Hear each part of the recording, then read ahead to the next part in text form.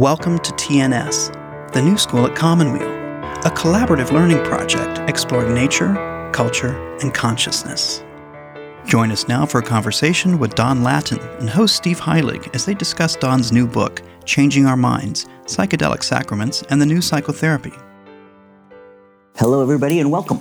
Hi. My name is Steve, and this is the new school at Commonweal, one of a long series in our 10th year of talks about anything that we want to talk about, basically, and if we can get somebody great here to talk about it, especially if they've written a great book. Today, we're very pleased to have Don Lattin here. Many people in the Bay Area, at least, and beyond, have known him for a long time. He was the religion writer for the San Francisco Chronicle. He's also, broadly defined. Yes. Yes, spirituality. Right. And broadly defined partly because of the topic today. He was, in the late 60s, early 70s, went to Berkeley, where he reflects in his book, psychedelics were part of the core curriculum. Yeah, it was a course requirement. So that time, of course, and his previous best-selling book was about the kind of the resurgence, the uprising of psychedelics at that time in the guise of Tim Leary, Ram Dass, and people like that. Harvard Psychedelic Club was the previous book, which was a bestseller. And now he's taken it another step forward with this new book, Changing Our Minds, Psychedelic Sacraments, and the New Psychotherapy. This is a reflection of the real resurgence of research and interest of people of all ages, really, up to, I was going to say people from a certain generation, but it's really come forward now in younger generations as well. And I was just looking, I've got piles everywhere I go of magazines. So The Week, which comes out every week, My Personal Journey on Psychedelics, somebody wrote.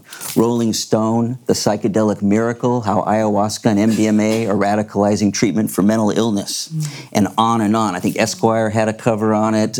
Time has done them. Yeah. It's everywhere now. One of the journals that I work on, I'm a co-editor of, Journal of Psychoactive Drugs. We did an issue just a couple years ago, Psychedelic Resurgence, Research and Therapeutic Uses Past and Present.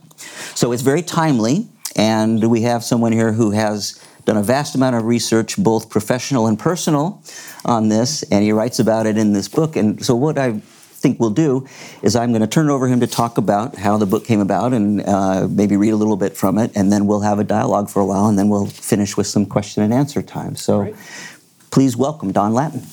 Hey! Well, thank you all for coming. I wasn't sure who'd show up in the middle of an afternoon out in Bolinas, so this is great. One-time hippie hideout. Is it still a hippie hideout? I guess not anymore. My wife and I, Laura, who's back there, we know how to get here without the road sign, though. So, but I was thinking, do they have to now hack into the GPS so people can't find Bolinas? No, they're constant. It's in everything. Yeah. Anyway, it's great to be here, and it's kind of fitting to be here because Marin and West Marin, in particular, are scenes in my book in quite a few chapters. Maybe that's not surprising, but I write about both the therapeutic and the spiritual use of mostly MDMA, psilocybin, and ayahuasca. And I had some books mostly not about me, but I felt like I had to explore some of this territory in the therapeutic or spiritual context I was writing about. So there's the epilogue. It's about a mushroom journey I had with a therapist, with an underground psychedelic therapist in Stinson Beach. I was actually just renting a cabin in Stinson Beach, and she made house calls, which is nice. And there's a scene in here. I tried ayahuasca both in Brazil and in the wilds of West Marin, the jungle over there and the jungle here.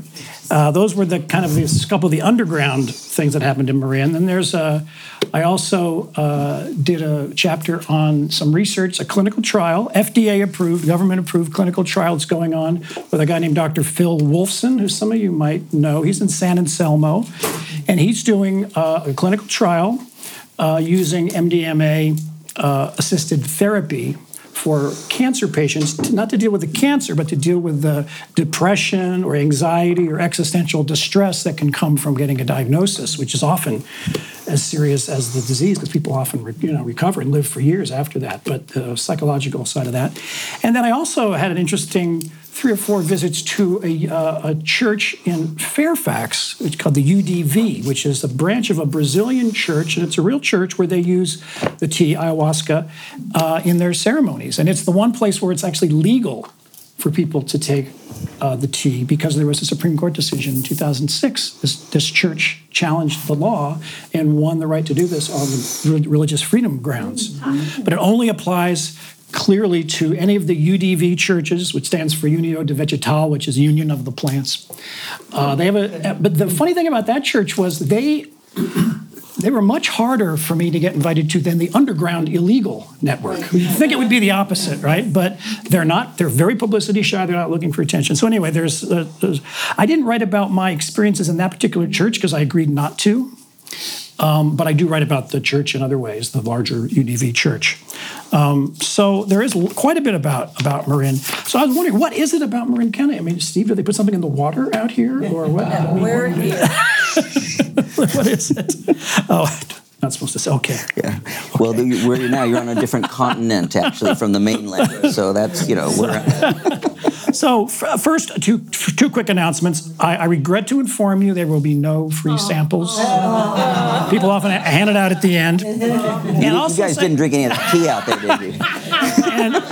And also, there's been some rumors going around about the book, and I really want to address those first. Some people are saying that on the upper left-hand corner of page 108, there are 250 micrograms of just pure LSD, and people are going into bookstores and tearing off. And yeah, that store can't send the book back to the publisher. So please, buy the book.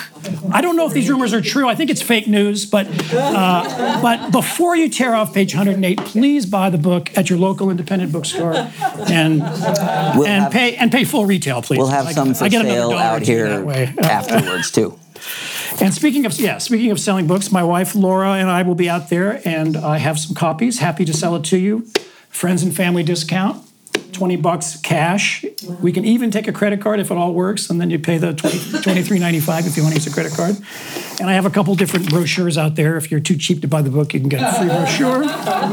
This one is so long, someone said, there's too much in here. People will read this and then not have to buy your book. But anyway. So the title of my book is Changing Our Minds, Psychedelic Sacraments and the New Psychotherapy. And that Changing Our Minds involves a little word play, which you may have already picked up on. These drugs or medicines, depending on how you want to describe them, when used with care, can really help us change our consciousness, or at least show us another way to be. So that's the Changing Our Minds. But the title also refers, as Steve was saying, to how public attitudes, media attention, government policy, the Supreme Court decision, times are changing. Public attitudes are changing about the potential benefits of these substances when used with care, at least in therapeutic or spiritual contexts. I wanted to start out by telling you a quick story about what my book is not about. Because people sometimes will ask the question, I had a friend who took LSD in 1969, never came back, and destroyed his life. Okay.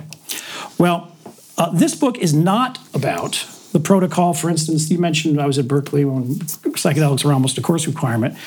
I want to tell you a little story about that because it happened in Marin. So this is not what my book is about, this sort of thing. I was, my first year at Cal, it was spring of 73, I think. I'd moved from LA to study at Berkeley, and myself and a couple of my dorm mates decided it would be a great idea at like 2 a.m. on a Saturday night, after who knows what we were doing, to drive to Marin County, drive up to the top of Mount Tam, drop acid, and watch the sunrise. So we drive across the bridge. We're heading up the mountain.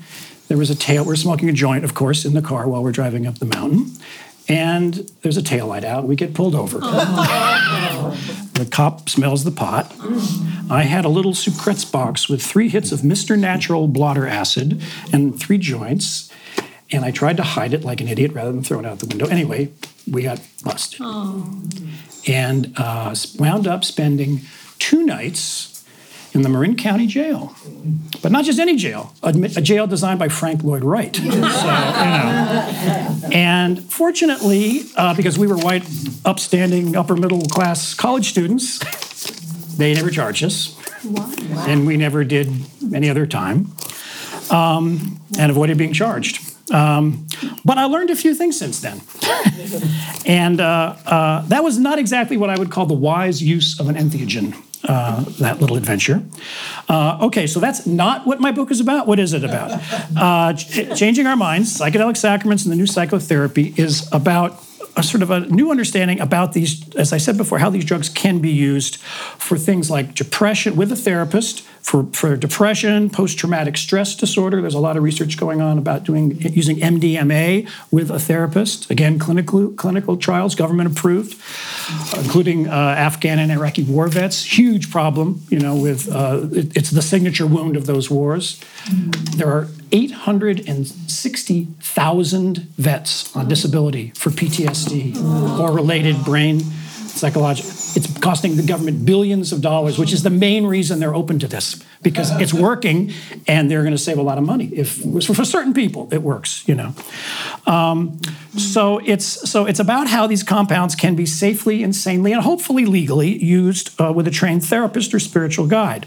And I really think that these plants and chemicals can heal the sick and be used for the betterment of well people. And there's other research going on, again, some of it government approved, looking at long-term meditators and how their experience through meditation is different, mystical experience is different than on psilocybin, or if it can help someone with a meditation practice or not. This is actually research that's FDA approved going on right now at Johns Hopkins. They're even looking for 5 long-term meditators. I was just told by the researcher. You have to go back to Baltimore, though, if you want to be part of that. These drugs can help people, but they can also be abused and harmful, just like any substance, heroin, tobacco, alcohol. So about half of my book is really about the human stories behind these clinical trials. And there are some amazing stories of people who are being healed with these substances. The goal of this research is to convince the federal government that these drugs should be reclassified. Currently, the 2 main drugs they're using are MDMA and psilocybin, which is the MDMA, often called ecstasy on the street, or Molly among some younger people. That's mainly being used for post-traumatic stress disorder with therapy. And the other is psilocybin, which is the active ingredient in magic mushrooms. So they're not actually giving people mushrooms, it's a synthesized version of psilocybin. And these are scientific, peer-reviewed studies, double-blind, placebo-controlled studies. And the 2 leading research streams of this, the work was published just late last year, and that's in the book. The book is very timely. Front page of the New York Times, very positive story, showing that these medicines are better than existing treatments for some people, often the hard cases, the treatment-resistant people with PTSD or depression and existential distress. So most of Changing Our Minds discusses this, what I call this new therapy. I'm calling it the new therapy. Well, it's not really new. They were actually doing it back in the 50s before LSD was made illegal. But it's kind of renewed. And to understand, when we talk about therapy, first of all, forget what you think of your standard 50-minute hour with your therapist. I mean, these are sessions that go on for 5, 6, 7 hours, which is about how long a psilocybin trip would take. They're supervised with a team of therapists, 2 therapists, usually a man and a woman. And the volunteer in these subjects spends a lot of time listening to evocative music on headphones and blindfold, or eye shades, to go within. And then we'll have whatever experiences they're having with the psychedelics, and then come out and talk to the therapist about it. So how is this different than my freshman misadventures? Well, there's some obvious ways. The first thing is what I was doing in the early 70s was illegal, stupid, and dangerous. These clinical trials are government approved, smartly designed, and totally safe. There have been no adverse outcomes yet so far, and I'm talking about hundreds, at least a couple hundred. And they're very careful about who they pick. Then that's the other thing. That's the second difference. This whole new wave of psychedelic exploration is only done after the subjects have medical and psychological screening. So, for instance, you shouldn't take MDMA if you have a cardiac condition. The A in MDMA stands for amphetamine. And it can be a problem there. And there should be some psychological screening. If you're bipolar or schizophrenia, it might not be a good thing for you. Or it might, but they're trying to figure that out. But the third difference is, in a clinical trial or with a trusted underground therapist who knows what he or she is doing, you are pretty sure that you're getting what you think you're getting. And you're getting the right dose. When you buy drugs on the street, you're playing Russian roulette. There have been studies of what's sold as MDMA on the street, and it's hardly ever pure. It's almost always cut with something, often something more dangerous than the MDMA, and often has no MDMA in it. Stuff that's sold as Molly or ecstasy, at raves or dance parties. And the fourth difference is that when a guided session, you spend a lot of time after the experience talking. There's sessions with the therapist before and after. It goes on for months. And you talk about whatever insight you got into your life. It says I went 10,000 steps, and I'm just sitting here. Must be all this hand waving. This is great exercise. You just have to wave your hand. Anyway, it's taking. The thing about these drugs, it's not really the drug that's helping you. It's the insight you have while on the drug. These are not like other drugs, like an opioid you take for pain or something. It has a physical effect. These drugs, it's the insight or the illumination that you have, which is important. And the late, great Houston Smith, the religion studies scholar who I write about in Harvard Psychedelic Club, he had a great line about this. He says, it's not about altered states. It's not just about altered states. It's about altered traits. Traits of behavior versus states of consciousness. So I wanted to read a little... Usually what I do so far at the readings is I read something about my personal experience because I think people relate to it maybe more. But I wanted to actually not do that, at least in this first reading, because I know you've worked a lot with cancer, right, patients out here. Mm-hmm. And so I wanted to read a section about one of the volunteer subjects in these clinical trials I've been talking about. And this is one of the... This is the work that's being done with with psilocybin for cancer patients who are on depression or anxiety. And it's being done you'll figure it out when I read it, I think. I'm just going to skip around a little bit. And this is from a chapter 6 in the book, which is titled Dying with Consciousness. Richard Cohn, a professor of biophysics at Johns Hopkins University, was depressed. He was having trouble motivating himself enough to get out of bed. His prostate cancer, first diagnosed in 2005, had spread into his bones. Physically, he felt fine, but on some mornings, he just didn't feel like facing the day. After one of his medical visits, his oncologist handed him a pamphlet saying simply, "You might be interested in this."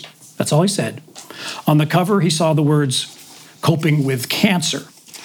Richard put the pamphlet in his pocket and forgot about it. He coped enough with cancer. Back in the 80s, his 8-year-old daughter, Tanya, had died of the disease. He cried off and on for 6 months. His marriage broke up. Cohn survived that tragedy. He changed his academic focus and began doing research he thought could really make a difference in the world. He also remarried, became a stepfather, then had a second daughter with his new wife. Now cancer had come back into his life, this time in his own body. Richard sat in his bedroom looking at his favorite photo of his first daughter taken shortly before she got sick, gazing contentedly at her beaming smile and a face that had just been painted with flowers at a neighborhood street fair. Then he remembered the brochure. He opened it up and saw a colored photo of a psilocybin mushroom. That's something, he thought, that I ought to try.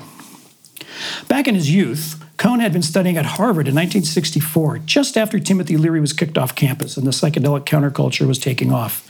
He may have smoked pot a couple times, but he was never tempted to nibble on a magic mushroom or drop acid. He was too serious about his scholarly studies, which he continued until he got a post as an assistant professor at Johns Hopkins in 1969. Quote, "I was never part of the psychedelic 60s, he said. That was another world. I was focused on moving forward in my career. And then skipping ahead. So now I'm skipping ahead to him actually in his first session, psilocybin session. Richard was lying back with his eye shades and headphones, enjoying the music. During a break in the playlist, his guide, Bill Richards, had a suggestion. Would you like to try some guided imagery? Bill asked. Sure, Richard replied. Imagine a place you'd like to be, Bill suggested. Richard imagined a pristine mountain lake high in the Rocky Mountains above the tree line. Its surface was as smooth as glass. Do you see anything reflecting in the lake? Bill asked. Or something coming out of it? Suddenly, in Richard's mind's eye, the infamous agonized expression of the scream, drawn from the haunting painting by expressionist Edvard Munch, came rising out of the lake. Richard remembered that Bill had told him before he took what Bill had told him before he took the mushroom medicine. Quote, if a dragon comes at you breathing fire, don't turn and run. Ask the dragon what he wants to tell you. Richard understood the reason for this. Whatever visions came up were rising from his own unconscious mind. It was important for him to get whatever message was coming up from the depths of his psyche, not turn away. The scream was howling about a coming disaster. Richard didn't run. He took the hand of the screaming cartoon and helped it out of the lake onto a bridge and safely onto shore. Then Richard heard the words of his guide. Is there anything else in the lake? More images appeared. There was a Treasure Island pirate with a parrot on his shoulder. Then Richard's late father emerged from the lake, sitting in his rocking chair on his porch, smoking a corncob pipe, just like he did during the last few years of his life. It was a comforting image. It made Richard think about his own workaholic tendencies and how he needed similar rest and contemplation, and how wonderful it was to be lying on this couch, listening to music, supported by two compassionate guides. But then he became concerned about how cold the water in the lake was, too cold to go swimming or even dip his toe in. Then he saw another man had emerged across the lake and invited him in. Then a whirlpool began stirring of the water between them, which turned into a violent maelstrom of bloody red water. His guide urged him to go into the red whirlpool, which sucked him down and down and down, spinning and spinning like a sort of whirling dervish. It pulled his body down into the soft, black, murky mud of the lake bottom, where bacteria started eating away at his flesh. Confused about what to do, Richard realized that if he walked slowly and softly enough, he could come out of the muck. He emerged, but as a skeleton, having lost all his flesh to the bacteria. Then he came upon another skeleton, and they walked together, holding bony hands. He wondered if this could be the hand of his guide, which had been offered to him earlier in the trip. Then he thought, no, that bony hand was nothing like Bill Richards' warm, reassuring touch. Soon the two skeletons began to dissolve into vaporous remains and were consumed by the seaweed. Richard began focusing again on the beautiful classical music coming through his earphones. He felt like he was part of every musician in the orchestra. That's when his first daughter, his beloved Tanya, came to mind. She had been cremated, and Richard thought back to how all her molecules had gone up into the atmosphere to be recycled into other living organisms. It was at first a comforting thought, but soon shifted into a profound re-experiencing of all the grief he felt when she died. He howled, he shook, he cried, feeling the pain even deeper than when she'd passed away some 25 years ago. It wasn't just grief for Tanya. He later realized that it sprang from a new awareness of, quote, all the grief I felt for myself, for all my life feeling that I wasn't good enough, never feeling that I was a full and worthy person, close quote. Tanya's spirit also emerged during Richard's second and final psilocybin session. Bill had suggested that Richard bring a few objects to the session that had particularly strong meaning for him. He brought a golden statue of the Buddha, a little small golden statue of the Buddha. That he'd purchased it after Tanya died, and he had a powerful dream that she was a little golden Buddha way up in the sky. In the dream, Tanya let her father know that she was all right, and if he ever needed anything, she would come down to help him. Following a bathroom break during a second psilocybin session, Richard sat down on the couch and was getting ready to lie back and put on his eye shades when Bill handed him the little golden Buddha. What do you think of this? His guide asked. At first, Richard didn't recognize the statue. At home, the statue was down on a low table, so he was used to looking at it from above. But now he's holding the Buddha right up to his face. Richard says, quote, while I was holding it, she became animate, Richard recalled, meaning Tanya when he says she. If I'd stroke her cheek, she'd lean into my thumb. Then I stroked her other cheek, and she leaned into that thumb. It was undeniable and remarkable. She was responding to my touch. It was lovely. It was a delight. I thought to myself, oh my God. When Richard and I spoke about this vision, it had been 3 years since his psilocybin session. Immediately following the experience, he recalled, quote, I was ecstatic. I would say that in my life, I have never experienced or felt that kind of ecstasy. I was truly ecstatic at the end of that second trip. And then I just want to skip ahead, and I'd asked him basically how this really helped him in the long term with his depression and dealing with his disease. And he says, his memory of that wondrous feeling of ecstasy at the end of the second trip keeps him going. Quote, I'm going to die, he said. We're all going to die. Rather than be depressed about that, I want to continue doing what I enjoy doing as long as I can, the teaching, the research, enjoying my life. I guess the revelation is don't lament the fact that life is going to end. Enjoy life while you have it. So, I mean, that conclusion, and in some ways, live life while you can. I mean, it may sound like a cliche or, yeah, we know that or something. But what's so important, I think you can get it from this reading, is the depth by which people feel this, and the appreciation they have of these insights and the gratitude that they often feel after one of these sessions.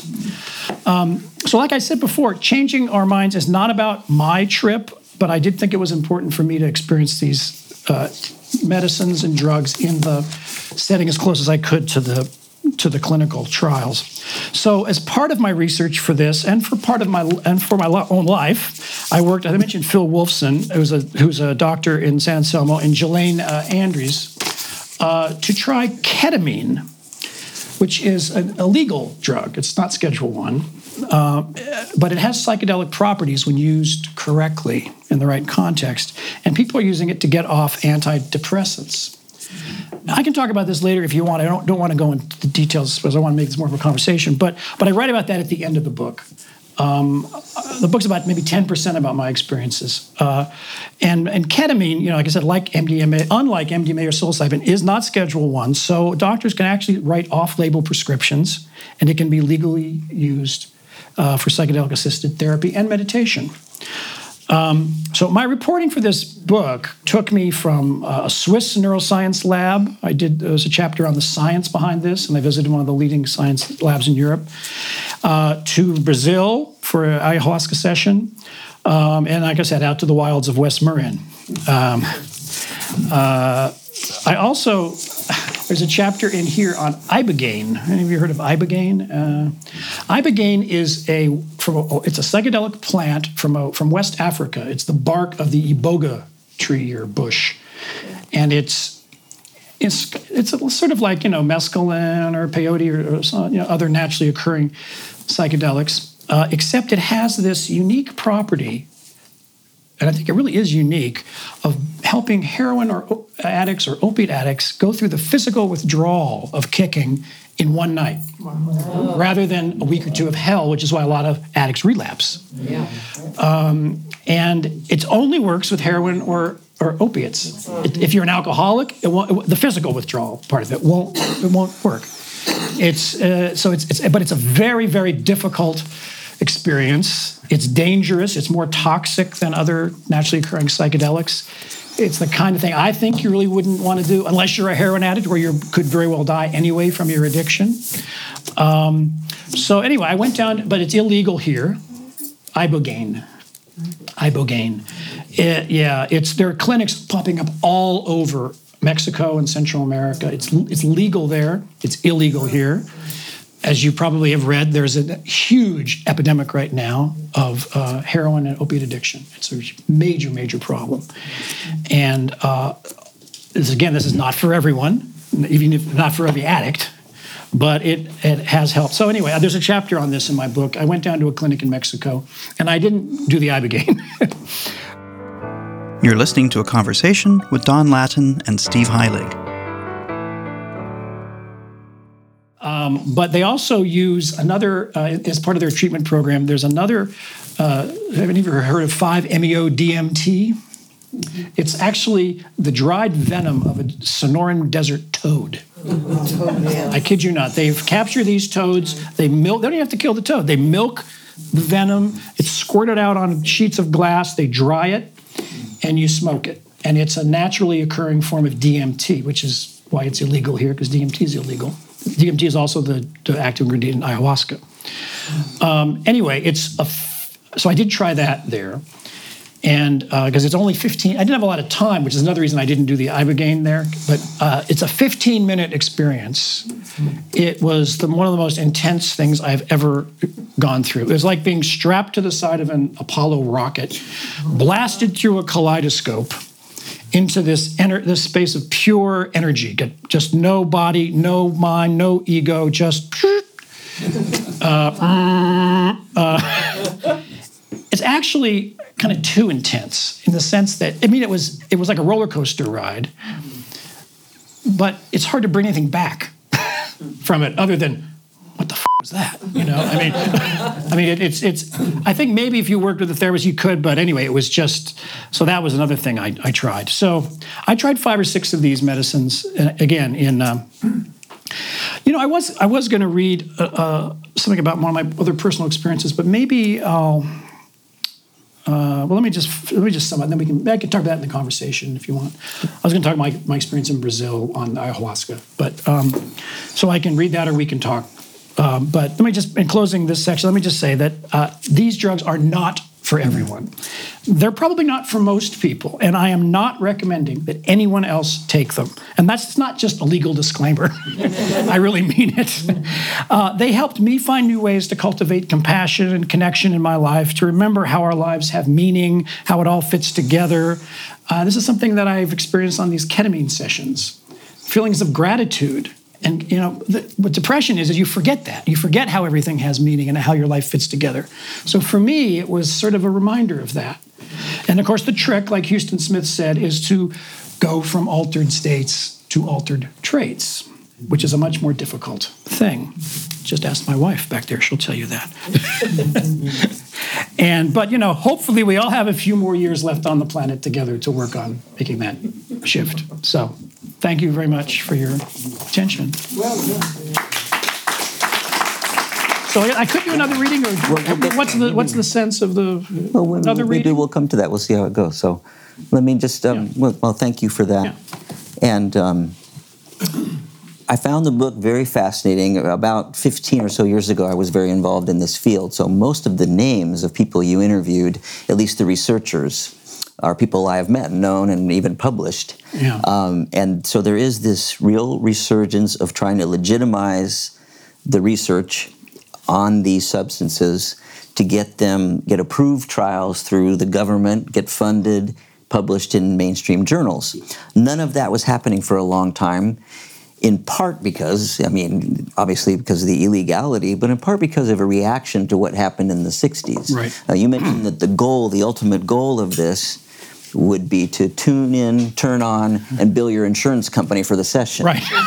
So right. That's Rick Doblin's goal. Yeah. Yeah. So that's obviously riffing off of Timothy Leary's slogan. And so, can you say briefly what was the problem that happened then? You wrote the whole book on the Harvard Psychedelic Club. So, what did they do wrong that caused this long fallow period? Yeah. Well, one of the reasons I wrote this book, and I actually got the idea to write this book 7 or 8 years ago, when this stuff was really kind of newly coming out, was because of Harvard Psychedelic Club. And, of course, there was a huge backlash to what Timothy Leary and Richard Alpert did at Harvard and then took out into the world as Leary called himself the high priest of the LSD movement. And there was obviously there was a huge backlash in the 80s, 70s, late 70s and 80s to the whole counterculture, to the political aspects of it and the consciousness-raising aspects of it. And a lot of people blame Timothy Leary for the shutting down of, not just for the war on some drugs. Richard Nixon actually declared Timothy Leary was the most dangerous man in America. He would know, right? To which Leary, classic Leary line, replied, "I'm not worried. We have America surrounded." Yeah. But it's easy. It's almost too easy to blame Leary. I mean, there was Ken Kesey, who was out here with the Merry Pranksters, and what they were doing was much more, quote, irresponsible in a sense. They were having these parties where people were being dosed, with Kool-Aid, and maybe they didn't even know what they were getting. And Leary, they were kind of scientists, at least in the beginning. They had medical supervision, but Leary did go off kind of the deep end later on in the 60s. And, I interviewed Ram Dass I spent 3 days with Ram Dass on Maui for Harvard Psychedelic Club. And he said, we had charts showing how long it would take to, turn on the entire country. And we talked about putting LSD in the water. We never did it, but, we talked about it, so there was a backlash. But since they came out of the university, see, that's why, so a lot of this work is universities. And it's NYU, it's Johns Hopkins, it's UCLA. For years, the worst thing you could do was to suggest you might do a research project involving psychedelics, because the ghost of Timothy Leary would pop up. So I think it really did have a backlash on the academic community taking this seriously, and that took a long time. It took 40 years. I mean, there was thousands of studies and papers done on LSD and alcoholism and depression, and in the 50s and into the early 60s. People forget LSD was legal till 1966 in California. And there was research that started, a lot of it was horrible stuff, but the CIA and the Army, that's another story, in the 50s. But there was a lot of work into help trying to find ways to use this medicine. It was the Sandoz Swiss chemical company were looking for some way to market it. So they were sending it around any doctor who wanted to try to find a purpose for it. And but there were other things going on. I mean, there was also, remember the formaldehyde? Is it formaldehyde? What's the thalidomide? Yeah, thalidomide. Yeah, there was a reaction to that scandal in the early '60s, and so they used to be very cavalier about human drug testing, not just with psychedelics, but with any kind of drugs. So part of it was that. So there's lots of reasons, but if you wanted to find one person to blame in terms of the academic reaction, probably Leary. Yeah.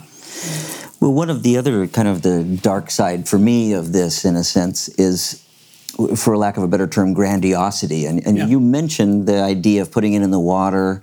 Right. And even the interviews in your book, a lot of people, these are obviously very intelligent, MD, PhD type people. You can see this. There's still this thread that happens, a messianic kind of complex, that if everybody would take this, we'd have world peace. You know, I mean, somebody in here implies that if we could have stopped the Iraq War, and all this.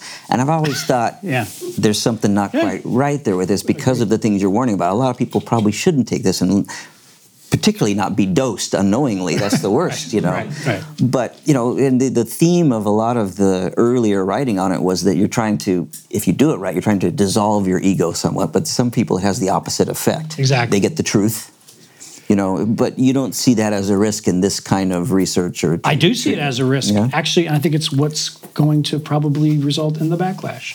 And here's why. You're right. No, you can transcend your ego and dissolve your ego on these drugs. They also increase grandiosity. I mean, you think that you understand everything, and then you go out in the world and try to change it, often in not the wisest ways.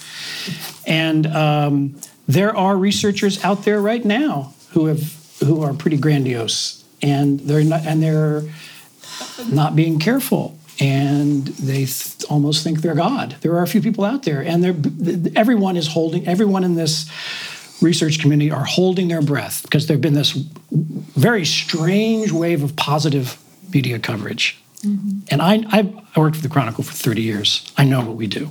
We build you up, and we knock you down. They're right there. They're right there. And there's already a couple things that could come out that are not really serious problems, but could be turned into one. Well, I'll tell you. There was one death in one of these clinical trials, but it was not. Here's what happened. It was one of the double-blind placebo-controlled studies, and there was someone with cancer and depressed, and they got the placebo, not the psilocybin. They got the placebo, and they were also a very irritated kind of person. They got the placebo. They got angry, and walked out and left the study. And then later committed suicide. Obviously, it had nothing to do with the psilocybin, right? And they mention it in a kind of a footnote in the study. It's there, but no one really noticed it. And see, that's the kind of thing, if you wanted to stop this, you could pump that into a huge scandal. Well, they never even got the psilocybin, so it's, and as they expand this research into, and they're also, I read it, there have been some sex scandals involving inappropriate behavior between therapists and patients, and that's in the past. That's always dangerous with MDMA, and people are talking about feelings, and it's kind of very sensuous kind of drug, and, something is going to happen, and if it hasn't already. And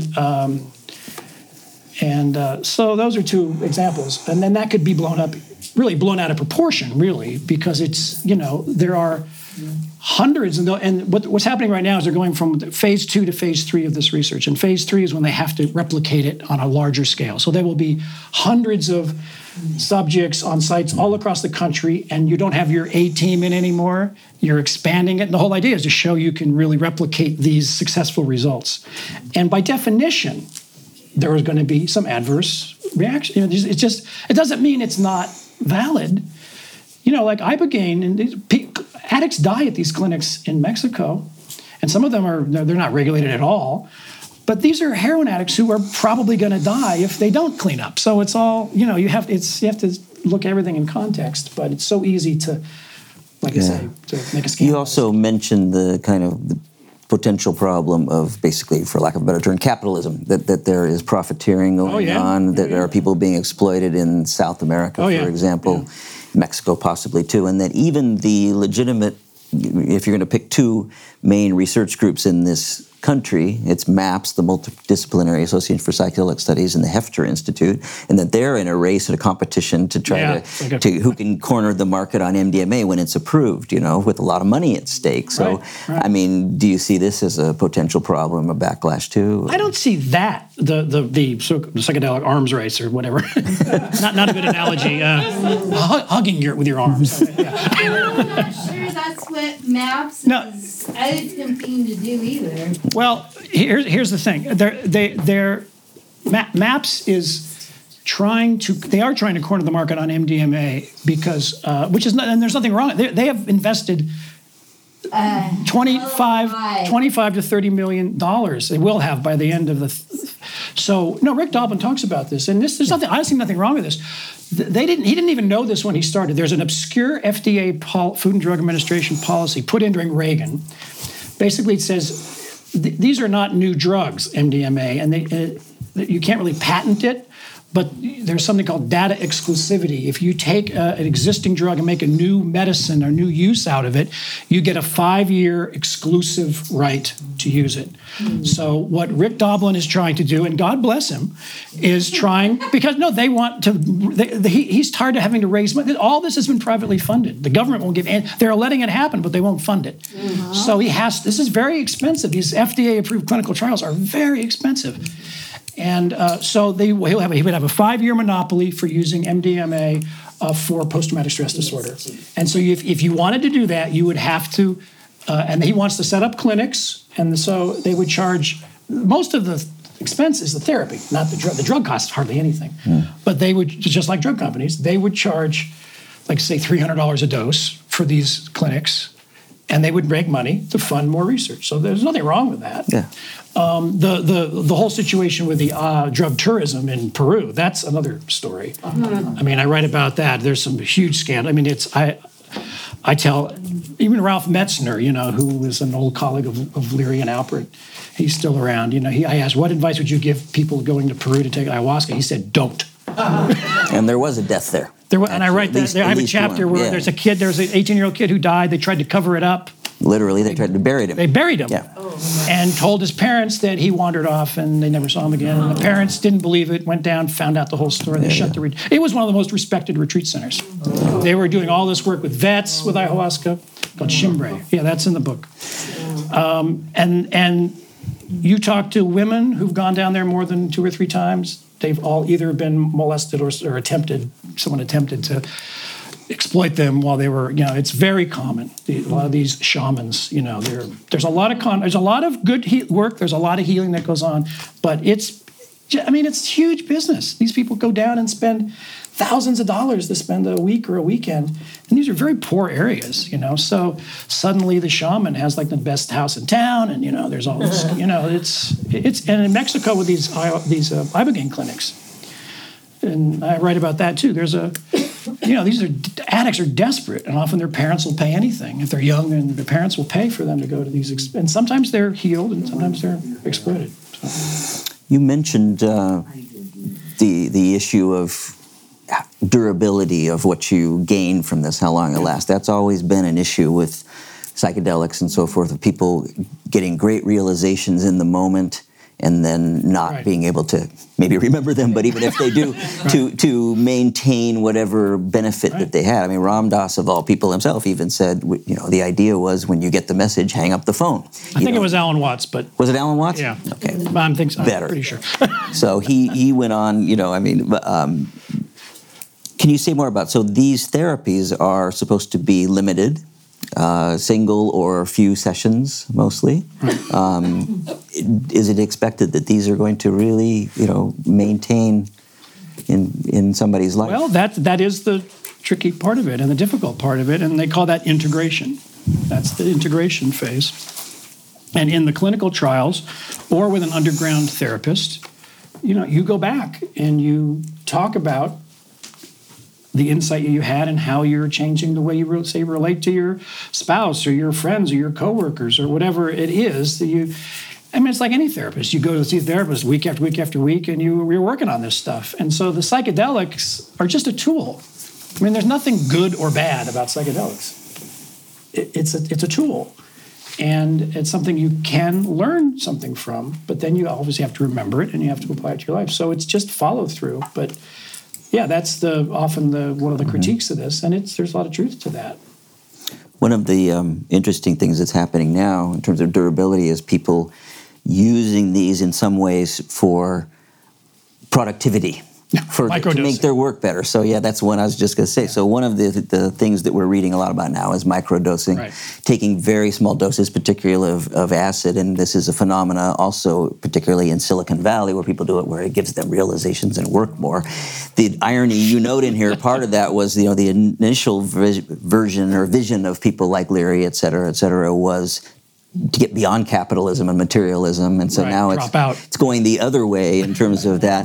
But you say with microdosing, there was a great, you said, there's no angels, demons, or out-of-body experiences, which kind of sounds like it takes all the fun out of it. But but can you say a little bit about what microdosing is and how that is playing out? Right? Yeah, I wasn't even going to get into microdosing in the book, but an editor said I had to because everybody's talking about it.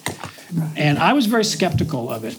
Now, what microdosing is you take, let's say, a normal dose of LSD these days is 100 micrograms. Is that all? Yeah. See, you're dating yourself. Back in the day, somebody said, No, that is not microdosing. No. When I was taking LSD back in the day, it was 250 to 300 micrograms. Today, the dose that the kids today are taking is 100, which is enough. You can go out to a party, and you're not melting into Mother Earth and seeing God. You're having a good time. But so a normal dose these days is 100 micrograms. And so a microdose is 10 micrograms. And the whole thing about a microdose is you're not supposed to really consciously feel it. It's subliminal or subperceptual. But it puts you in a slightly better mood, or increases your cognitive abilities a little bit, or makes you a little more creative. But you can draw. You're not really stoned with a true microdose. If you start seeing colors shimmering, that's not a microdose. Mm-hmm. They say if that happens, cut it in half. Take 5. So yeah, there's a lot of media attention. It's someone who knows how we invent trends in the media. We call it the power of 3. You find 3 examples of something and you have a trend.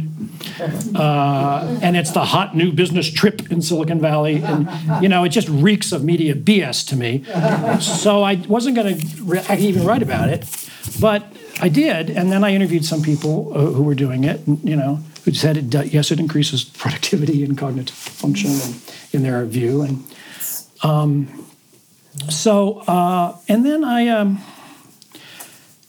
actually know from personal experience, you also do it with mushrooms. I don't need to go into the details, but there is something there, I think. It's the microdosing is one day you take it, and you take 2 days off.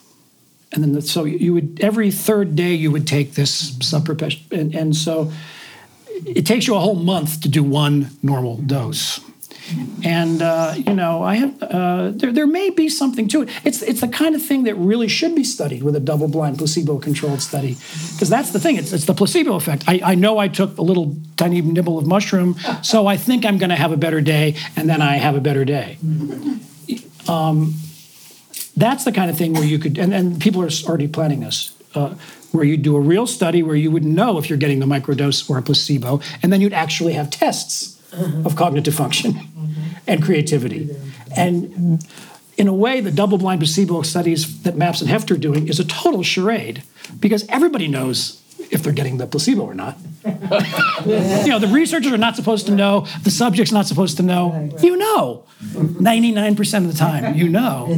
So it's really not a double-blind placebo study. That's why some people are against this research. It's very expensive. It's treating psychedelics like any other drug you're developing, which is not what it is, but you have to do that to get the FDA to reschedule it. So they're spending $30 million to prove what they already know, because that's the way you have to do it. But with microdosing, it would be a great study. And and people there's a Beckley Foundation in England. They just announced they're going to do it with LSD. So there may be something there. Maybe like sort of like an antidepressant effect, very subtle kind of thing. But that's like, why you need the research to find out. It's like homeopathic psychedelics. Yeah. Do you think in any of these cases that the substance taken in these short supervised ways is actually rewiring your brain physiologically, neurologically, or is it all psychological, both? I don't know, and I don't think the researchers even know. That's one of the things they're trying to figure out. You see there's this thing called neuroplasticity, where the synapses in your are maybe forming new connections with these drugs. And you see these, now that we have this high-tech, MRI machines, brain imaging, you see these very dramatic pictures of here's the opposite of here's your mind on drugs with the fried egg and the fried, it's like one picture it's all, your whole brain is lit up in red with LSD, and it shows that you're some smarter and seeing God or whatever.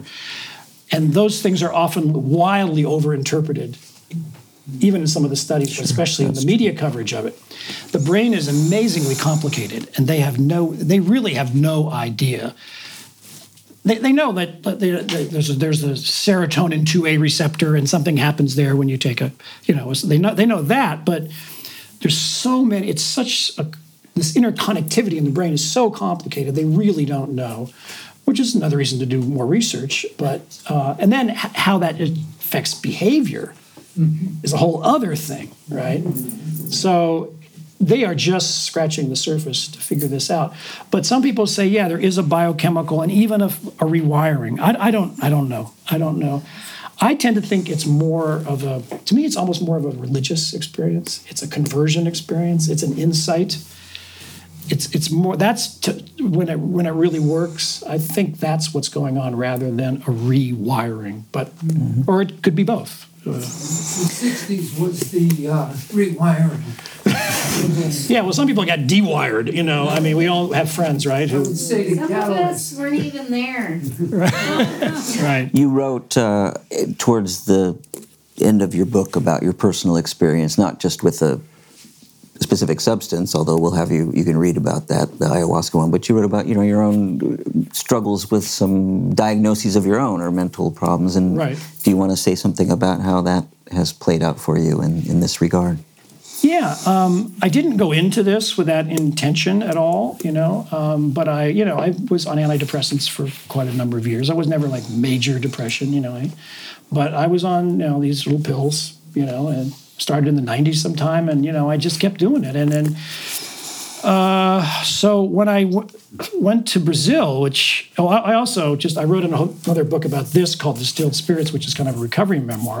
I had quite a few years of being a alcoholic and a cocaine addict, and I cleaned up 11 years ago. So I know the territory of addiction very well.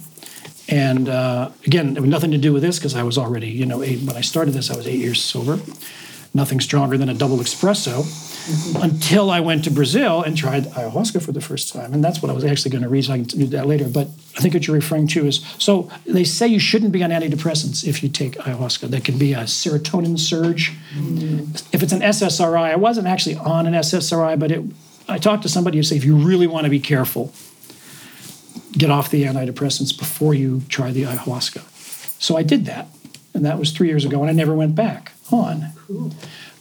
Yeah, it is cool. And I was already ready to get off, and maybe could have anyway, so I'm not saying it cured me of depression or anything, not even close. And then I started feeling more of the ups and downs, after, and I met a doctor who was using ketamine to treat. I met a doctor in Maui who was using ketamine to get people off antidepressants. And he said, one injection of ketamine, I've had people who were on antidepressants for years get off. And so I tried it, and that was actually before the ayahuasca because I was still on them. And that was the first thing, not the ayahuasca. And then I did wind up cutting back, and then I did get off. And then through a doctor here in Marin, I mentioned, I don't know if I mentioned this, I just was interviewed today about this by somebody else, so I can't remember what I said then versus now, but because I suffer from CRS, can't remember shit. So, anyway, so I've been using ketamine instead of antidepressants, and you can do it at home with lozenges, with a doctor's prescription after you're checked out with a doctor.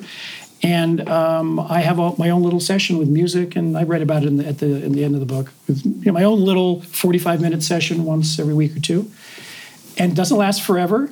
But neither do antidepressants. You take them every day. So, and for me, it's been very helpful. It's been very helpful, and like I mentioned without mentioning the ketamine, that it helped me to kind of remember how my life has meaning and how things fit together. And it's a little vacation from your ordinary, chattering monkey mind, consciousness. But it's very subtle, and it's, it's an hour and 10 minutes. That's my playlist. I've got my music, and I've designed it. The music is designed just things like remind me to be grateful. I mean, there's songs in there that remind me of that, or there's a song that reminds me of my father, a song that reminds me of my mother. There's other that's just sort of, and anyway, you can. So I'm not recommending this. Some people think that's crazy. You shouldn't do this at home. It's dangerous.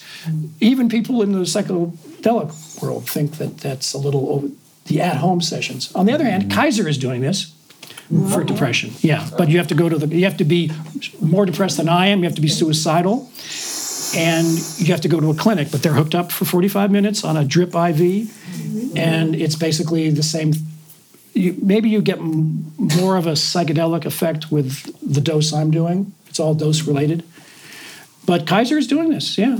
Yeah, most of these you have to have tried and failed the mainline therapies. You have to be treatment resistant. Yeah, treatment resistant. Yeah, which I sort of, in a way, was because I kind of got off the I was trying to get off the antidepressants. They weren't really working for me. So. Yeah, somebody else who was doing that, it was similar with the 90-minute recording. They said that was like one Grateful Dead song. Right? Right. So, you don't even need ketamine with that. Right.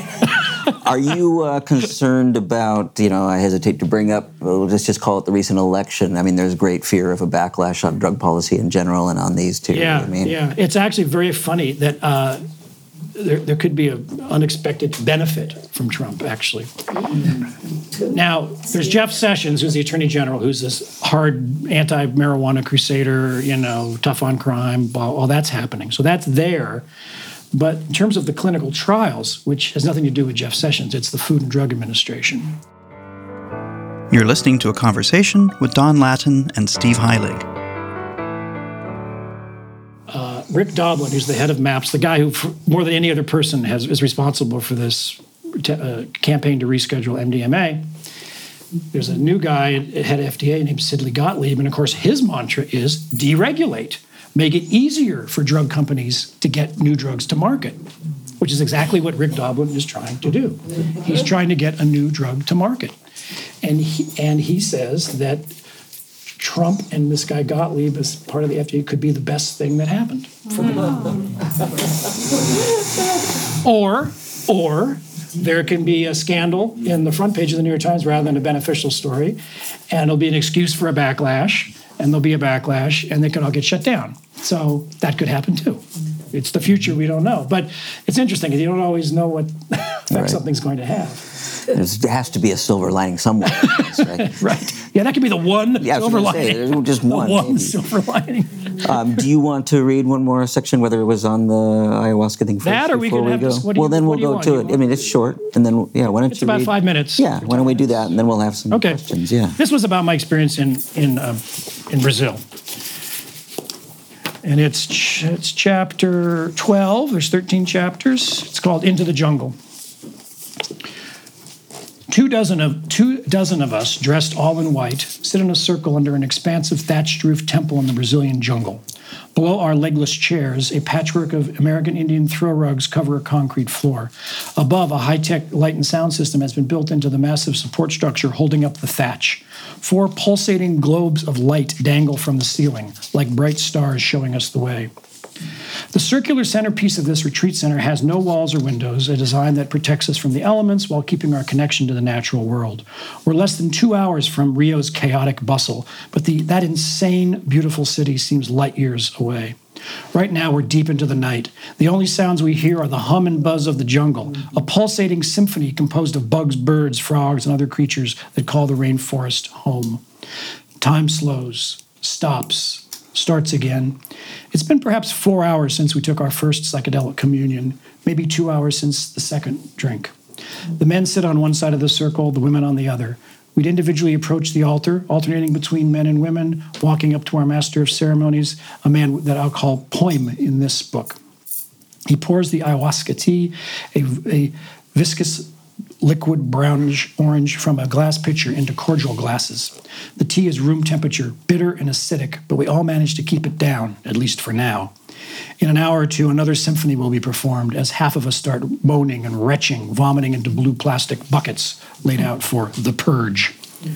Poem has a mop of brown hair parted down the middle and falling onto his shoulders. He doesn't wear robes, but a rumpled white tank top over a pudgy body. He's more of a musician than a priest, more of a guitar virtuoso than a shaman.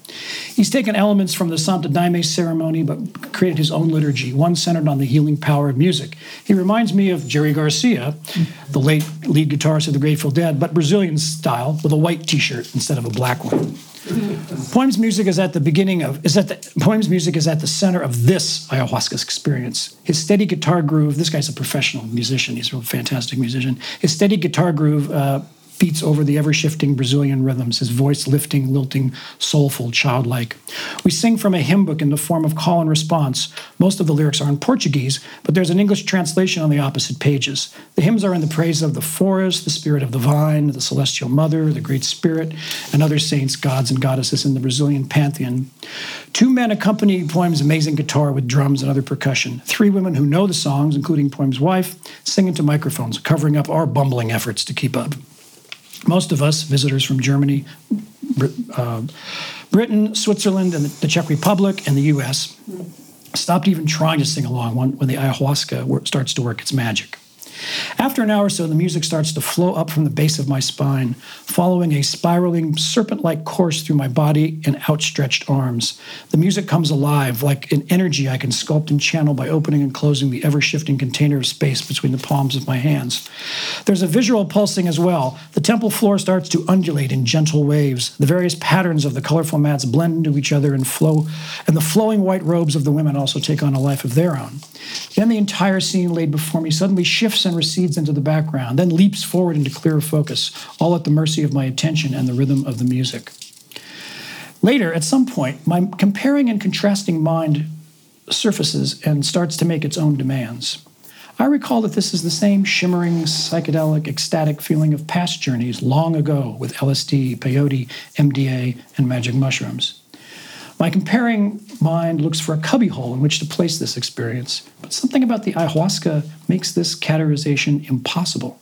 I close my eyes, wondering if I will see mythic beasts or giant insects I've read about in other accounts of these journeys, or whether I will be led, like others, through ancient landscapes of crystalline bliss.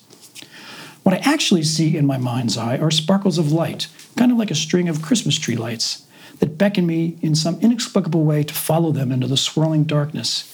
I feel an enlivening energy just speedy enough to remind me of a cocaine-fueled rush, and suddenly all I want is more. I feel great and want to feel greater. I want more visuals, more ecstasy, more intensity. These thoughts are familiar but different. I follow the brightest of the lights into the recesses of my own mind, stopping at a place in my own brain for this conversation.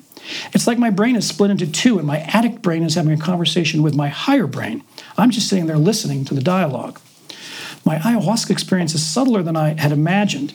I begin thinking of the second drink. Suddenly I realize that this addictive pattern, and step back from myself like a scientist studying my own mind. Why do I want more? This craving takes me away from the experience, not further into it. This will be the lesson my teaching from the tea, to explore with greater subtlety and clarity the nature of this desire. Throughout these reveries, the music of the circle has continued, mostly in the faint background. Poem and company have been proceeding along with the program, going from one hymn to the next. The Portuguese lyrics call out in a way beyond my conscious understanding. One chorus stands out, and excuse my Portuguese, which is not even anything close to Portuguese, but it's something like, Beleja flor de amor me leva, como o vento levou a forrar. I later learned that in translation, this is, the hummingbird of love takes me like the wind carries the leaves away. But in that moment, my mind turns the lyrics into my own mantra, because amor is one of the words, right?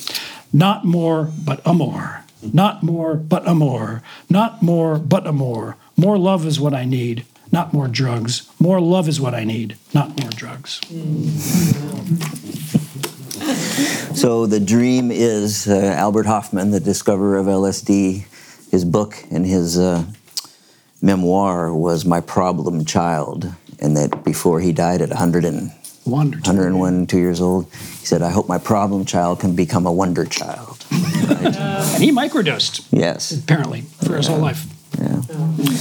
So thank you very much. We have a little bit of time for some question and answers, and please make them questions, not talks. Stories. If you can't, stories. Yeah. We don't want we can get right. Go ahead. The experimentation in the 60s was done by so many people, in contrast to what this clinical new idea of trying to heal and experiences. Did you go into these stories and experiences that people were doing their own research on themselves, their friends, and also large amounts of people, maybe 7 or 8 times more here, all on LSD without knowing it? It's kind of a question. Masses of people. Kind of a question. Well, I don't really mean, am I comparing this to the broader psychedelic counterculture of the good old days? Is that what you're talking about? Or? Well, yeah, because within those experiences, the catalyst of a personal catalyst for your own evolution. Right. I understand. The answer is no. I don't really get into that in this book. I wrote 2 other books. The Harvard Psychedelic Club, I talk about sort of some of the broader social ramifications of the psychedelic counterculture, mostly positive, environmental movement, things like that. And I wrote my first book all on my own, my second book, called Following Our Bliss, How the Spiritual Ideals of the 60s Shape Our Lives Today. And I write a lot about that in that book. But I didn't so much get into it here because I'm just trying to tell a more limited story here. In those books, did you take the Castelia Foundation and the roots of Leary, Albert, and Metzner? A little bit, yeah. That and in Harvard Psychedelic Club. Yeah, it's a whole book about it, Yeah. Back to... One reason I didn't get into it here, I'd already sort of done it. Yeah. You mentioned that it's inadvisable for somebody with a history of heart trouble to take ecstasy. Do you know about the whether there's a danger of people with mild arterial sclerosis to take either acid or psilocybin? I don't. I could guess, but I probably shouldn't. That's not. Yes. Yeah. But you could find out. I mean, there you could do the research. Where would you find out? Well, I would probably do a Google search and see what I could find on a reputable, a site that had medical advice. Or there's a site called Erowid, ERWID, which is drug information, erowid.org or com, EROWID. They're pretty good. If you want, I could, if it's something that's really important to you, I could maybe give you an email, one of the researchers who could probably help you. But I really don't want to give any medical advice. Yeah. Yes. You mentioned insights, and it's interesting to know that you were the religious writer for the Chronicle. Yeah. Religion writer. Yeah. And I was wondering, could you bring us up to date right now as far as contemporaneously how psychedelics have affected your religious or spiritual insights? Mine personally? Yeah.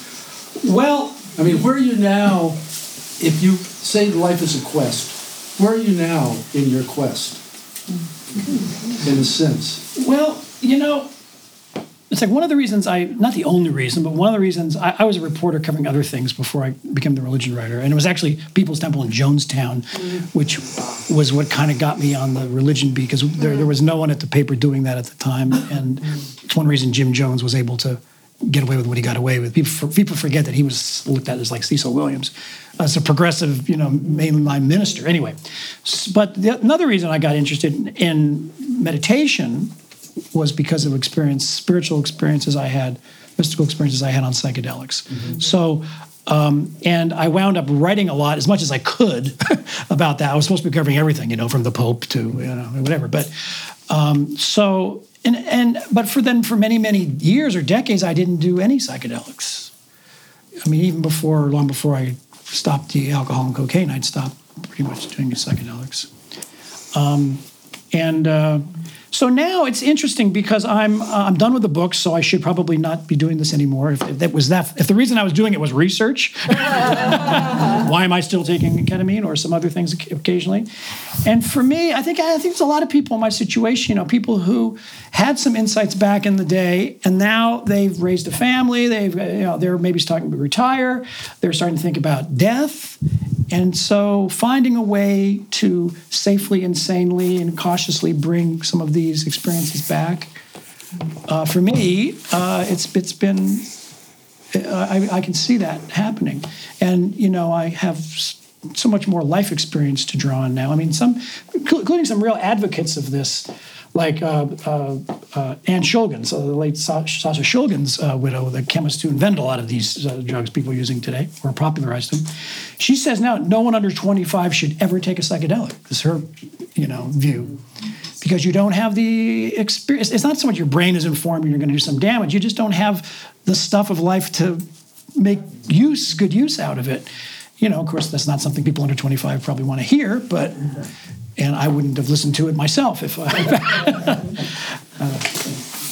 Just when you said that, it's an interesting thing, because one of the things that I've read about Ibogaine is that when it was used in West Africa, it is used as a rite of initiation for adolescents. Mm-hmm. And in some tribes, it's both boys and girls, and in others, it's just boys. But it's right around the age of 13, and what they say that it does for them in that situation is show them a life purpose, because it takes them on the journey of their life up to that point, which I think would be, I don't know what they do with them. But that's different, because you're in a culture where it's really part of the culture and the religion. It's different than being a young person just going out to a party. Right. Yeah, we don't even have any rights. So, and in terms of, now it's being used mainly for heroin because it has this amazing property for the withdrawal. But it's a psychedelic, so you can use it for any reason you take any psychedelic, for insight, or I could see how it could. I could definitely see how it could be used that way. Well, I mean, I could see how psychedelics could be used this way, not just in a therapeutic situation, but in terms of giving someone real life experiences that would be. You mean a young person? Yeah. I mean, I don't think 25 is necessarily a cutoff point. I find it interesting but I think that if we were to look and research and all of this, that it, under very guided circumstances, could be really useful for young people. I think she was mainly talking about the way young people take psychedelics now, like, at Burning Man or at parties or whatever, Again, I don't think there's anything probably wrong with that. It's just that was her. I'm not saying I believe that, but that's which I could believe that. But I just think that if we were to look at it in these more circumstances, there's. Yes. My granddaughter works for MAPS for quite a long time, and she told me one time when I was asking her what it's all about to go to a TED Talk.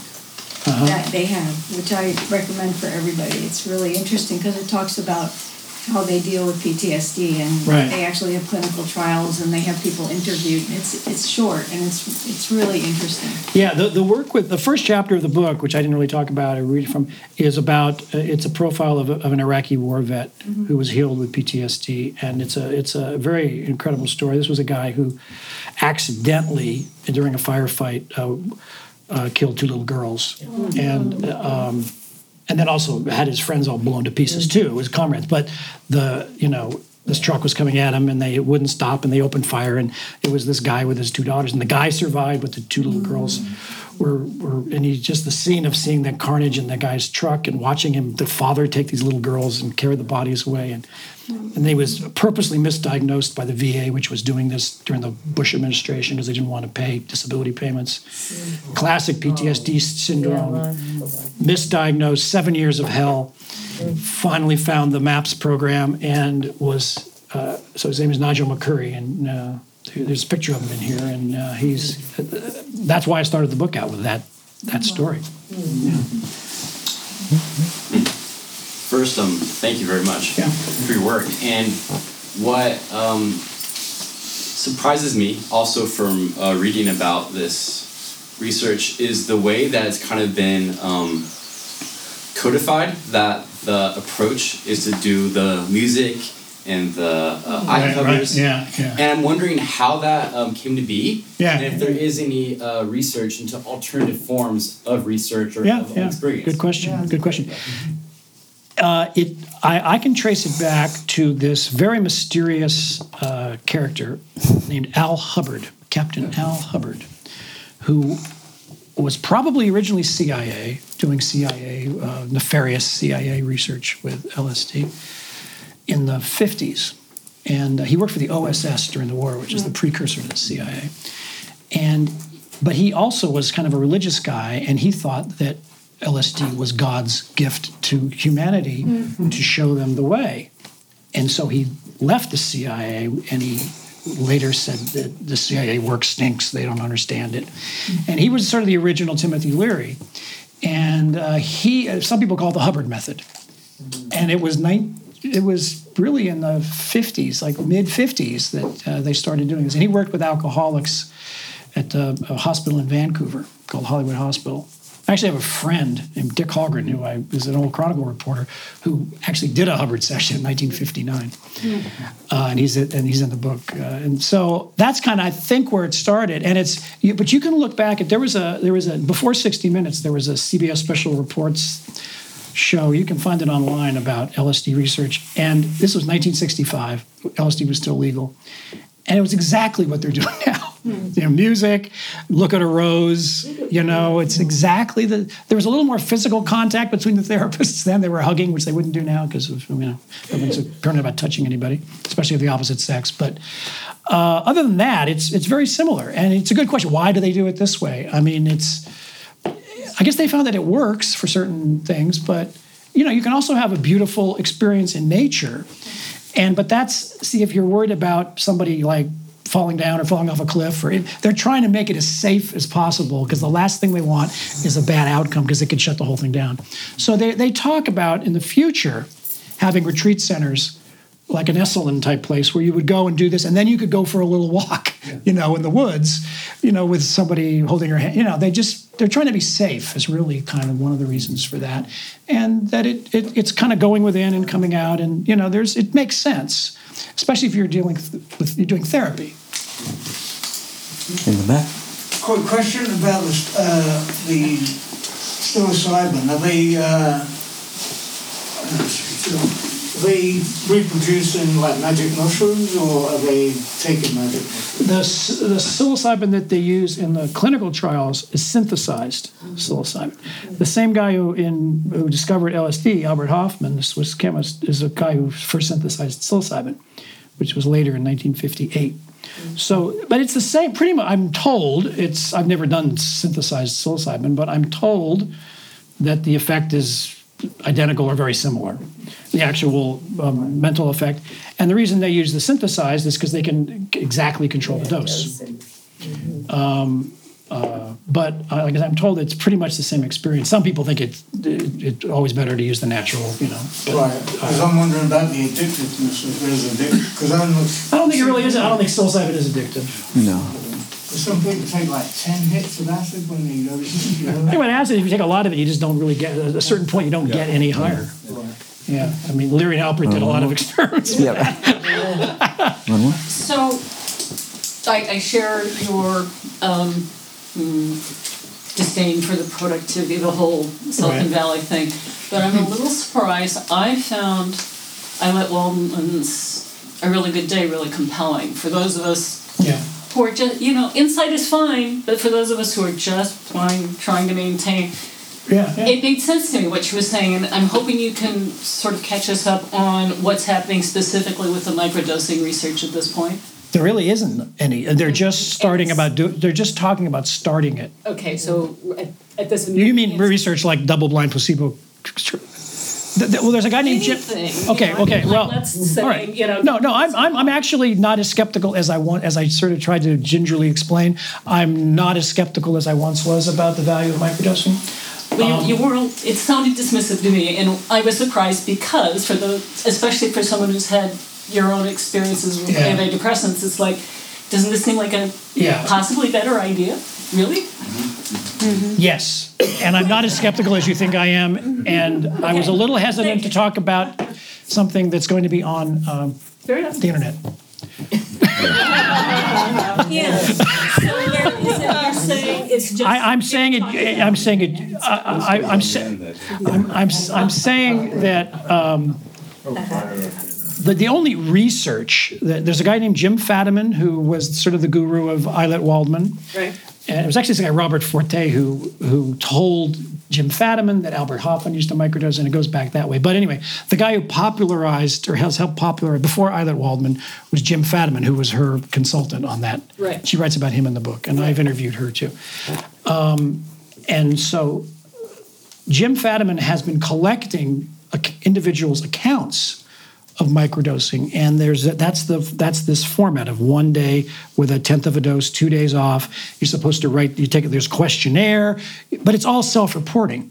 Right. I mean, it's not that it's not valid, but it's not a double-blind placebo study, and it is the kind of thing where it could be a placebo effect. And what Fadiman says is, so what? Exactly. he said to me, I kept saying placebo. He'd say, Don, take the word placebo out and replace it with natural healing response. And that's a good point. And a lot of placebo effects are real. Yeah. So, but still, it would be nice to know. It would be interesting to find out if you actually, because these people are not doing cognitive tests. They're saying they feel a little smarter that day. So again, I'm not so interested in the smarter is the mood. Yeah. So, no, I have a feeling. Don't ask me why. That microdosing magic mushrooms can be more effective than antidepressants. So don't ask me why. Let's go to one more here. We're on time here, so I just am sort of thinking about this through everybody's comments, and is there a sort of inherent conflict with studying this kind of medicine this way? There seems to be a sort of agreement of sentiment among many of us, at least, that there's a very mysterious and indeed spiritual aspect to these kinds of drugs and medicines. And it kind of occurs to me sometimes when talking about it in this way that maybe we're trying to fit a square peg into a round hole with approaching it. I agree. Clinical studies that are defined by a whole other way of thinking that these sort of medicines help us break out of. So I guess I just wonder if you could expound on that. I think you're making a good point. Benefit or detriment? Well, I think I tried to explain before. I mean, I have a chapter called Mindsets and Minefields where there's a critique of this whole medical. It's basically the medicalization model, right. and profit off it, Right, but the real reason they're doing the medical model is that they have to do that to get the drugs rescheduled so people can legally use them. Right. And it's a lot like the whole medical marijuana, charade. Most of the people who are taking medical marijuana are not taking it for medical reasons. Everybody knows that. Maybe I don't know the percentage, but a lot. Okay, but that showed people maybe marijuana's not so bad, and then it led to recreational legalization. So some people, like Rick Doblin and MAPS, are totally honest and upfront that this is a step towards legalization, that we have a basic human right to alter our consciousness. It's cognitive freedom, and the government should, as long as we're not hurting anybody else, the government shouldn't be telling us what we can, but there is a real world out there in terms of the law, and it's a tactic, is all it is. It answers the question of if we have this very prescribed method with the eye mask, and and it's all written down, and maybe but that's only one way. It's just the way that they're trying to get it decriminalized. And the other thing is, I read that thing from the guy, or the one thing I read about the professor at Johns Hopkins. Yeah, but he's having a spiritual experience, right? I mean, that's what people are having. It's medicalized, but it's a spiritual experience. So the book is Changing Our Minds. We're going to have copies out here. You can ask him questions while you're getting a book signed that'll be off the internet if you want. I'll tell you the real story out there. So, Don Lattin, thank you very much.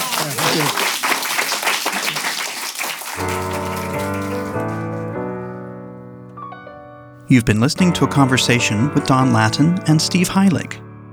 Thank you for listening to TNS, the New School at Commonweal. The New School at Commonweal is directed by Michael Lerner. Our program coordinator is Kara Epstein. Our audio producer is Ken Adams. And our theme music is by Suzanne Ciani. Visit us online at tns.commonweal.org.